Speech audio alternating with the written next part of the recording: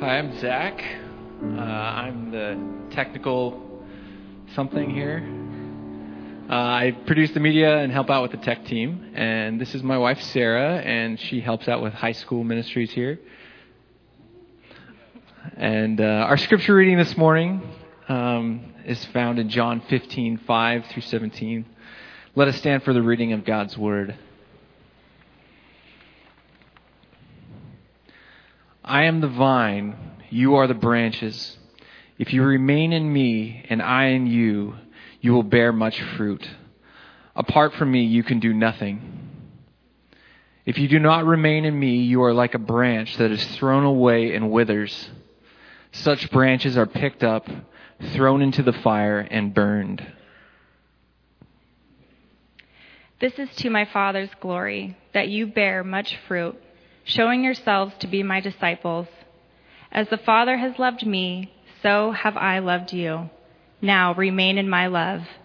If you keep my commands, you will remain in my love, just as I have kept my Father's commands and remain in his love. I have told you this so that my joy may be in you and that your joy may be complete.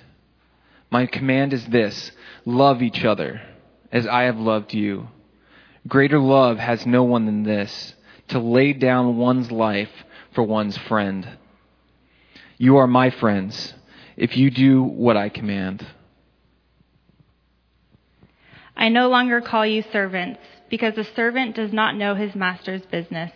Instead, I have called you friends, for everything that I learned from my Father I have made known to you.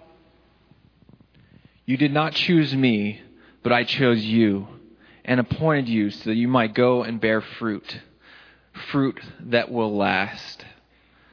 And so that whatever you ask in my name, the Father will give you. This is my command: love each other. So we are in this series in the last day of Jesus that I'm calling Knocked Down But Not Out. And today I want us to think about this question of how you can tell in this world when you might be knocked down, but you're not out in terms of your walk with Jesus. So I will never forget the first hospital visit I ever made as a pastor. I was a youth pastor. I see Pastor Mark Fields. I was younger than you, a lot younger than you when I was doing this. I was probably Blake's age at the time. And one of the most active and joy-filled people in our church became very, very sick. They didn't think he would make it.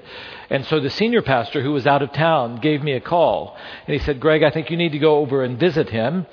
And he said, "But don't worry about it. Just read some scripture and pray. And if he's conscious, he'll encourage you. This will be an easy one." So I went over there, and it was not an easy one. So I did. I read him some scripture, and I prayed, and I turned to walk out when Bill said to me, "Pastor Greg, could you stay? Could I talk with you about something? I have a heavy burden, and I've had it for a long time. I don't know who else to talk to." And then he went on to tell me, he said, "As much as going to church has been the center of my life ever since I was a boy, standing where I am right now, I'm not sure I'm ready to meet God." He went on to tell me that he had prayed, the prescribed prayer that we often have in a church, asking Jesus into his life when he was a boy. A Sunday school teacher had led him. And then when he got into high school, he went to a high school camp. And when they called people to go forward, as we sometimes do, he went forward and prayed the same prayer just to make sure that he was saved. But I'll never forget Bill telling me that two things were plaguing him at the end of his life. One was that there was still sin in his life that he just didn't seem to be able to overcome. And number two, that he had doubts. And I think a part of the doubt was related to the sin that was still in his life. And a part of it was that he had never had one of those burning bush kind of experiences with God. Those undeniable kinds of things that occasionally you'll hear people talking about in a church. I will tell you, using the phrase of Jesus, that day when I was in the hospital with him, his heart was troubled. He was afraid. So now that I've been a pastor for so long, I'll just tell you honestly, I've had a number of conversations like this with church people near the ends of their lives. But I've got to say this too. I've had many times, more conversations that were much more like the one that I've told you about that I had with my father just before Christmas, when he shared with me so compellingly, Greg, don't worry about me. I know the Lord. I'd watched my dad all these years get up in the morning, and he talked to the Lord. He walked with the Lord. He was, in fact, the last message he sent to me was sent through his doctor, and I don't think she was a believer, but she called me up and she said, your dad said to tell Greg, tell him I know the Lord, and he's calling me home. Now, I'll just ask you, do you think it really is possible to have that kind of certainty about your relationship to the eternal God? Amen. Now, we know that the Apostle Paul had that. You see it in 2 Timothy chapter 4. He said, the Lord, the righteous judge, will receive me. He will reward me. It's not just for me, but for all. And you wonder, well, yeah, for him. He was an apostle. Of course it's for him. But the for all part, is it for me? So I read the Gospel of John. And one of the things, as we come to John 15, the text that Sarah and Zach read for us, one of the things that hits me is that Jesus wanted to make sure that his disciples knew when he was gone that they were rightly related to him through faith. I mean, that was one of the things he wanted to make sure of. And I know this too, that John himself, one of the disciples who was there, he wanted to make sure of that too. Have you seen it? I'll put these two verses back to back. He tells us why he wrote the gospel. He told us why he wrote a later letter. In writing about why he'd written this gospel, the Gospel of John, chapter 20, verse 31, he said, okay, these things are written that you may believe that Jesus is the Messiah and that he is the Son of God, so that by believing you may have life in his name. So that's why he wrote the Gospel of John. Later, in writing to people who are claiming to believe, he would say, okay, I've written this letter for this reason. 1 John chapter 5, verse 13. I write these things to you who believe in the name of the Son of God. And why? So that you may know that you have eternal life. So today, I just want to come back to that very basic question. I think a senior pastor needs to do this regularly with the church. Very basic question. How do you know that you have eternal life? I see it's a part of what Jesus talked with his disciples about on that last day of his life. And the thing that is interesting for me is that he didn't talk about this in the way that we usually do in churches like ours. We usually point people back to something that may have happened in the future. Jesus talked about it in a different way, and that's what I want to show you. Now, listen carefully. What I'm going to talk to you about today is not how you become a Christian, how you are saved. That is through faith in Jesus. I'll tell you, you repent of your sins, and you say, does anybody really want these? And Jesus says, I'll take them. You repent of them. You ask him to forgive you. He does. And then you ask him into your life. You believe in him. You become a follower of Jesus. You are saved not by works, but by faith in him and what he has done. But what I want to talk to you about is not how you are saved, but how you know. Are there evidences that should point to the fact that you and I are actually alive to God? And that'll take us back to the vineyard. Last week I showed you a picture of a Judean vineyard, but it's one in the present tense. I don't know that it looked like this 2,000 years ago, but it at least gives you a picture to think about this. So Jesus had been talking on this last day of his life with his, first 12 and then 11 disciples after Judas had left about the most important things about living for him, how we should think, how we should walk, how we should pray in this. He was doing this on the last day of his life. How we should live until he comes back again. But he looked like he was at the end of his teaching, at the end of chapter 14, but he wasn't. So they finished eating in the upper room. They come down, they go into the streets of Jerusalem, they walk there in Judea, and I picture a vineyard being on the hillside, and Jesus stopping and saying, I've got to talk to you about some more things right now from right here. It's like this, he says, I am the vine, and you are the branches. Abide in the vine, and you'll bear much fruit. Now, in order to really grasp this, I didn't point this out last week, you need to know these were Jewish men that he was talking to. And if you read the Hebrew scriptures that we call the Old Testament, this notion of the vine fills the Old Testament. It's in the Psalms. It is in Isaiah. It is in Ezekiel. It is in just a number of places. And the idea of the vine and the vineyard was used was as a picture for those who are the people of God. Those who were in the vine were the people of Israel. The vine were those people that God had specially selected, chosen apart from all the other people groups, through whom a Savior would come. And even all the way back to Abraham, through this one who would come, blessing would come to all people groups in the world. Now to be in the vine at that point was to be a part of the people of Israel. It was a biological relationship. So you're connected through that line that went through Abraham and through the great King David and so forth. But once the one to whom that vine pointed, to whom the promises pointed came, the Messiah actually came, the Savior of the world actually came, who was Jesus. Jesus had been saying, now all of that pointed to me. Now that I have come, you don't come to God through being biologically connected to Abraham. You come to God through faith in me. Do you remember John 14, verse 6? I am the way, the truth, and the life. No one comes to the Father except through me. Through me, you come to the Father. So now, stopping there at that vineyard, you can see what he's saying. He's saying something very similar. I am the vine. So in the Old Testament, that language would be the people of God. We would usually use the family of God. How do you get into this eternal family of God? He says, I am the vine, and you are the branches. He who believes in me is the one who knows the life of God. All right, so to be rightly connected through faith to Jesus is to be a part of the people of God. And yet a big question comes up in all of this. Because there was one person who sure seemed like he was connected. He seemed like the real thing. He seemed like a true believer. In fact, if you would have taken those 12 disciples who were with Jesus and asked, which one of these are you most confident about that this one is truly a believer in Jesus, is really alive to God, you would have picked out this one. That was Judas Iscariot. You remember, he was the most trusted one. He was trusted with the money.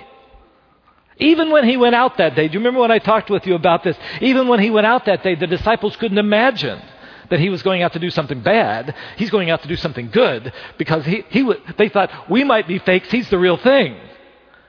And yet Jesus had to say to him, no, he's not. He's not clean. He's not saved. And he went out and did not come back. Which brought up a big question for these disciples. What about us? How can we know? Are we truly followers of Jesus, connected to God through faith in Him? And Jesus, remember in chapter 13, verse 10, he said, Thomas is not clean.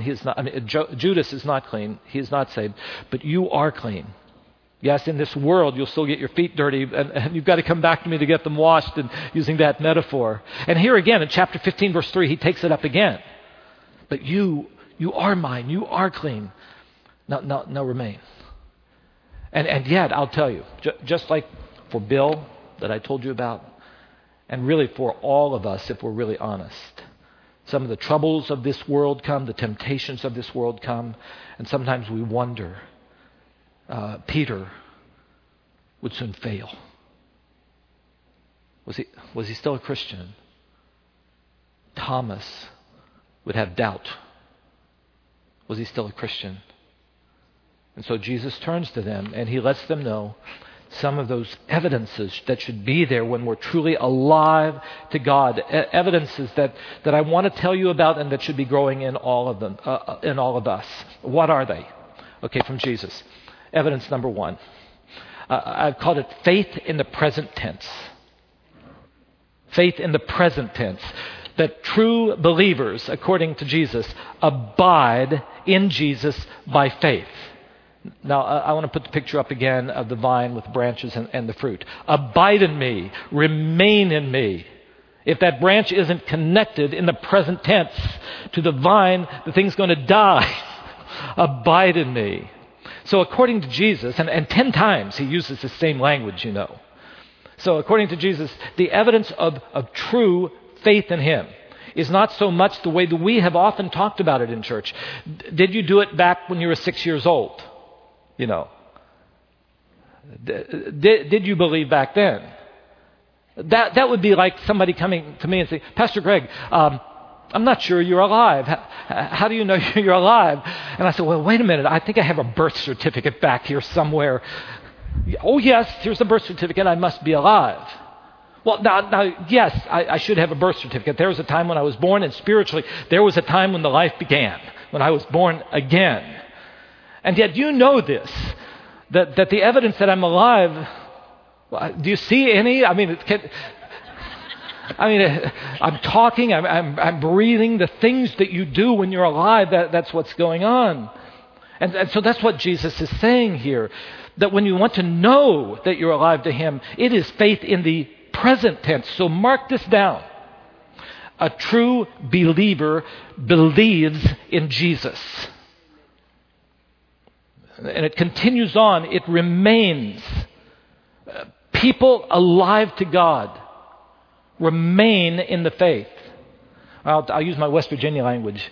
Real McCoys. Anybody remember that? You can tell the real McCoy because the real McCoy sticks. Now, that does not mean that genuine believers never fail. Peter failed miserably. He denied Jesus. But he came back and he was received. It does not mean you and I don't have doubts. In fact, when you think about it, we can only doubt what we actually believe. I'll talk to you about that again someday. It's been too long since I've talked to you about this matter of faith and doubt. See, Thomas doubted, but he came back. And so one of the evidences of this ongoing remaining, it's not that we never fail and never have doubt, but that something happens that brings us back to reaffirm our faith. And we'll see this when we get to chapter 16, the very next chapter, that the Holy Spirit is going to do a work, comes into our lives and connects us to him. And one of the works, the ministries of the Holy Spirit in our lives is to convict us of sin. So that when we walk away, he draws us back. I know that sounds negative, but it's very positive. He draws us back to him. The person organically connected to me, Jesus is saying here, knows it because he remains. It is faith in the present tense. Now, the real question that so many comes up, because we just philosophize and conceptualize about it, is this one. Is it then possible that a genuine believer, like a Thomas or a Peter, and not talking about a Judas Iscariot who never was clean, is it possible that they could one day believe and then have a time when they no longer believe and lose eternal life? And you know, Christians have disagreed about this from the very beginning of the church. Even in our own church, our statement of faith is written to embrace people who have different views of this. There is an impressive list of brothers and sisters in Christ that I think all of us would consider that, who have said, no, absolutely not. Once the life of God has started in you, it is his work, it is eternal life.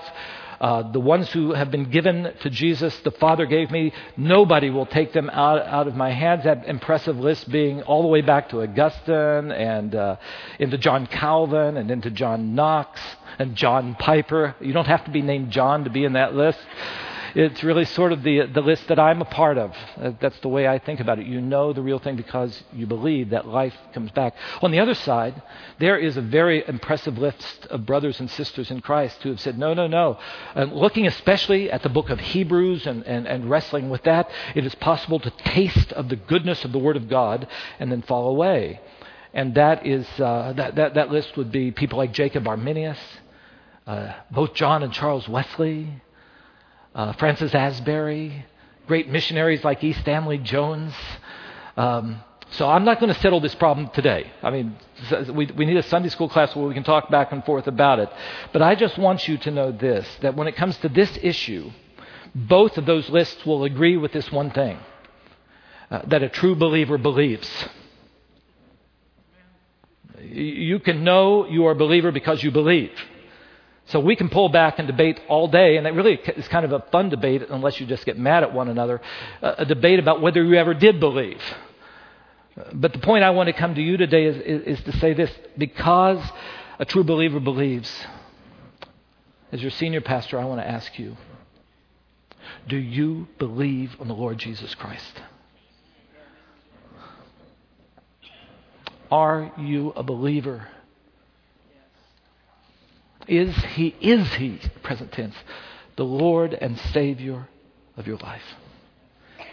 When that happens, what Jesus is saying here alongside it, it's like a vine to the branch.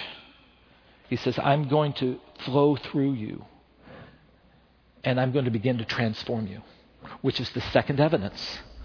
And the way I put it is this: transforming lives. You see, I'm trying to use that verb tense because it is a process. Our lives begin to change, and just, how can I say it more simply? True believers begin to look and act like Jesus. We begin to look and act like Jesus. But verse 5, whoever abides in me and I in him, that one is going to bear much fruit. It will happen, he said. So one of the things I love about this is Jesus takes us away from religiosity. That it is, following Jesus isn't just a set of religious philosophy that we believe. It's not just routines that we adopt. Well, I showed up at church, check. I went to camp, check. That's not what it is. An organic relationship with him where he comes in and begins. I'll tell you, when the maker of the universe comes into your life through his Spirit, he's going to transform every part of your life. So I've written this down so that you wouldn't miss it. The Christian faith, then, is really a radical redirecting of every thought, attitude, and action. And a redirecting from self-direction and self-serving to self-surrender. We surrender to the Lordship of Christ. Christ lives in me. I no longer live for myself, but for him who died. You see this powerful language that is there. So I turn from being, when I follow Jesus, I turn from being a self-ian. A self-ian. Does that make sense? To a Christian. He lives through me. And what should be happening is the fruit that he talks about is a life that specifically results from Jesus working in and through us. Verse 8, he calls it a life that glorifies God. And as I said last week, what should be beginning to happen in your life is that people will continue to see you and see a normal human being, but they're going to begin seeing the differences that Christ and Christ alone makes, and they're the kinds of things that he asks us to do and to be. When you see that happening, you really want to go this way, but you know that this is what would honor Jesus, and you go his way. You'll know you're alive. Otherwise, you would never have done this. Let me tell you this, one of the surest evidences that you're alive to God, that Jesus is present at work in your life, is that you're just going to want to know how he would have you to live. And the way he puts it in verse 10, you're going to want to know his commands because you're going to want to please him. And it troubles people sometimes when they read language like, where is it there in verse 10? Where he says, as I keep my Father's commands and abide in his love. Here's what you need to do. Keep my commands and abide in my love. It's just like my relationship to the Father. And later he would say, I'll call you friends if you keep my commands. And in our world, that makes no sense. Because people think, commands? That's what takes my life away from me. That sounds like legalism. That sounds like rules. And that's not what Jesus is talking about at all. The idea is when we know who he is and we enter into a relationship with him, the deepest desire of our hearts is to know how he would have us to live and to live that way. All right, I thought, I'm looking up for, if there's a haze over your faces here. Let me give you an illustration. Okay, I've used this before, and sometimes the only thing you remember are stories. This is a memorable story. When I first went to college, there was a young man on our dorm floor that I'll call Mike. And Mike had never embraced the value of good hygiene. So Mike, he never shaved, never showered, never seemed to change his clothes. It was disgusting. So we tried to forcefully tell him, you've got to clean up. Sometimes just in frustration or being so young, we would take him, clothes and all, and throw him into the shower. Mostly, we just made fun of him and tried to manipulate him through shame and guilt into cleaning up. It did no good. So we had this idea, and this is the part I think you'll remember. We were college students, so we didn't have much money, but what little money we had, we put together, and we went out and bought him some soap and shampoo and deodorant and even clean underwear, and we put it all in a care package and wrapped it all up and then sent it through anonymously through the mail. And one of the guys on the floor was working in the mailroom, so we knew the day that the package showed up, and we knew that he'd picked it up. So we all were up on the in the lounge on our dorm floor, just waiting for him to come. You can imagine this, can't you? So in he came. He had this huge smile on his face. He'd open up his package. He says, "Hey guys, I just got this package of great stuff."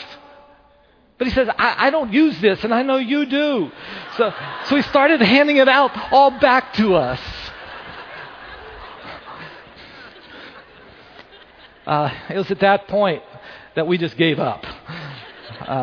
Then one evening, several months later, we were down in the student center, and the elevator door opened. We were sitting in this seating area, and out walked this guy out of the elevator.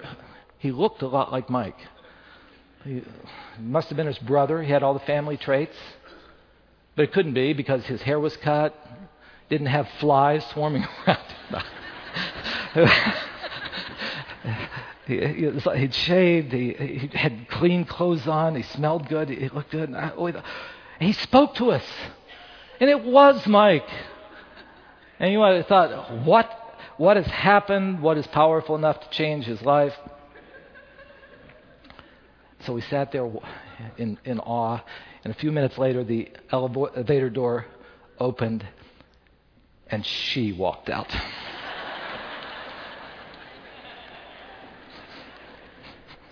Her name was Amy. It became clear that Mike had fallen in love with her, and somehow she had fallen in love with Mike. But she had said to him in no uncertain terms, she had commanded him, if you're going to go out with me, you're going to clean up. And he did it. And he seemed to be glad about it. And it taught me this lesson: what force and guilt and shame can never produce in a person, love can. Love can. We deeply want to please the people we love. We want to know what will deepen that relationship. We don't want to break the relationship by just offending that person. And if that's true about our love of any human being, it should be infinitely more true in our relationship to the one who loved you and me so much that he gave his life. Of course, the problem on our own in that relationship with him is a love for Jesus should produce that want to. I want to know how he'd have me to live. I want to live for him, but we're so frail, we keep failing anyway, right? And that's what Jesus is getting at. I'm going to give you my Holy Spirit. You don't go through this alone. He gives us not only the desire by loving us, compelling us by his love, he gives us the power that our lives can actually become different. One of the surest signs that you are alive to God is that you want to know what his commands are and you long to keep them. And you begin to see the power of actually living as he created you to live. So I'm going to tell you, folks here at Lake Avenue Church, if you have come to church and you know there is sin in your life that does not please Jesus, and you plan to continue on in that sin tomorrow, beware. do not think that you are safe in your relationship to God if you know how He'd have you to live and continue living in sin. See, that's what Jesus is getting at here.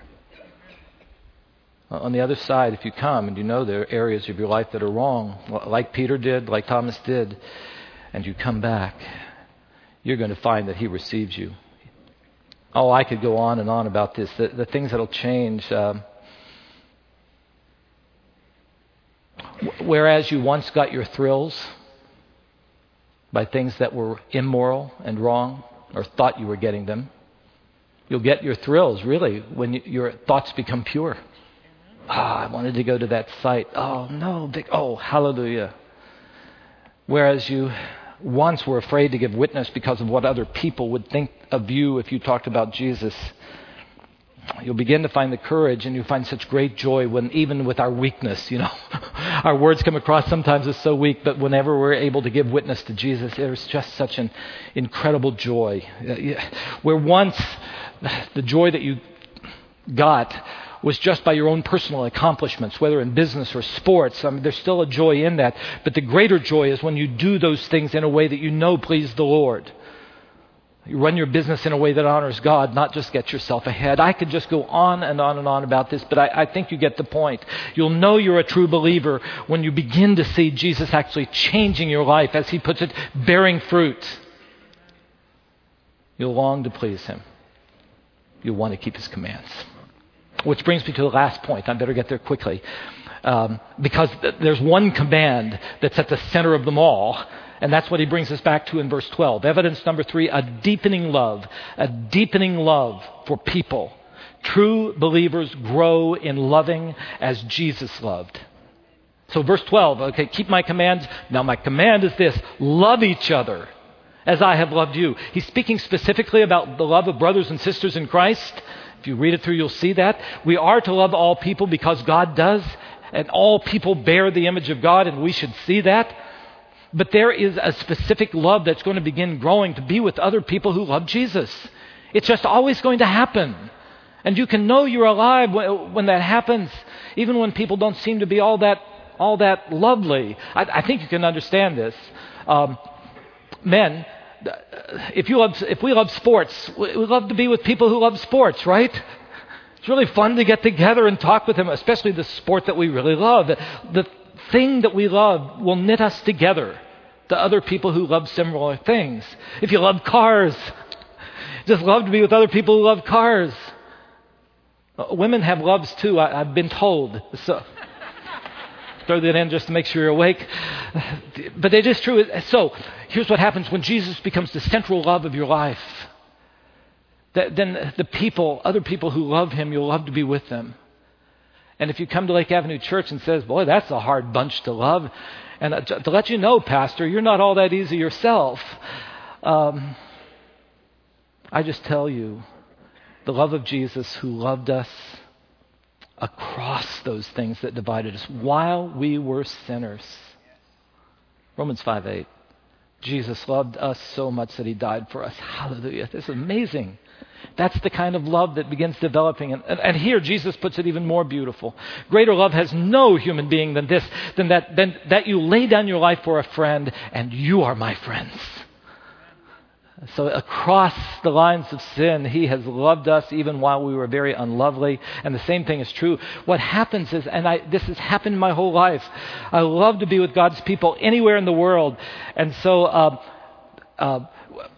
it might have used to be, well, I want to go to church because I like this style that they have, or the way that they do things, or I like the way this person speaks. But eventually you get to the point that doesn't really matter. If God's Word is opened, and we're talking about Jesus, you come alive.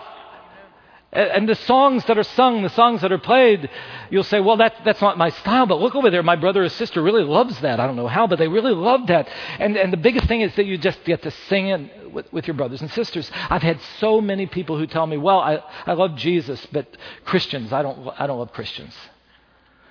You know what I always say? You're going to hate heaven. There are quite a few of us there.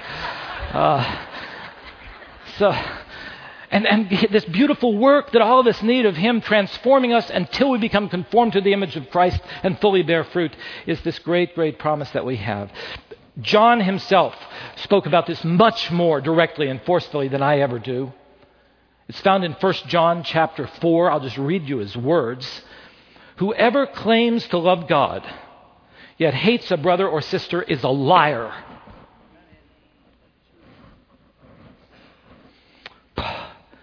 And it's because every human being bears God's image. How can we say that we hate someone who bears the image of the very one who came and gave his life for us? Whoever claims to love God yet hates a brother is a liar, for whoever does not love a brother or sister whom they have seen cannot love God whom they have not seen. And Jesus has given us this command. Anyone who loves God must also love their brother and sister. So I'm just telling you, one of the surest signs that your relationship with Jesus is real is that you're going to begin loving more and more other people who love Jesus. The love of shared things draws us together. You'll want to worship with us. You'll want to serve with us. When I open this word, if I'll just preach the Bible, your heart will soar, and you're going to want other people that you care about to experience the love of God among His people, and you're going to invite them to become a part. Well, we need to go to communion, but let me close this way. I went back to my notes that I took that day that I visited Bill as a young pastor, and I'm sure the way I remember it, I wasn't as good as it's going to come across right now, so take that with a grain of salt. But I did make note of this. As a early 20-something-year-old pastor, I said, Bill, Jesus tells us that a sure sign that you belong to Him is that you love your brothers and sisters in Christ. And I have watched you over these years. You have had such a deep love for your family. He loved the children and the young people of our church. He was in his 80s. He had such a love. And I said, Bill, do you love the people of God? And he said, Pastor, I do. I love my church. And then I remember saying to him, even today, Bill, as you've spoken to me, the thing that troubles you the most is that you have things in your life that don't please Him. You're troubled in your conscience. You're convicted by God's Spirit about the sins in your life that displease Him. And you've confessed those. He did. He took time to do that. Confessed those. Told me how much you long for cleansing and transformation. And he said, I have. I said, do you trust His promise that He's faithful and just and will forgive you and cleanse you from all that's not right? He says, I do. I want to live for Him. Then I said, Bill, I have but one question. Do you believe on the Lord Jesus Christ? Is Jesus your Lord and Savior? And he said, I remember with such a joy, I do. He said, I do believe. And I reminded him, using the same verse that I use here all the time. Remember, Bill, God so loves the world that He gave His one and only Son, who gave His life, that whoever believes in Him shall not perish, but have eternal life. Took him on up in the Gospel of John, in which Jesus would say to us, he who lives and believes in me, though he may die, will never die. A few days later, he did die physically. But I know I'm going to see that brother again. And I pray he knew the confidence and peace that comes from one who believes on the Lord Jesus. I pray the same for you.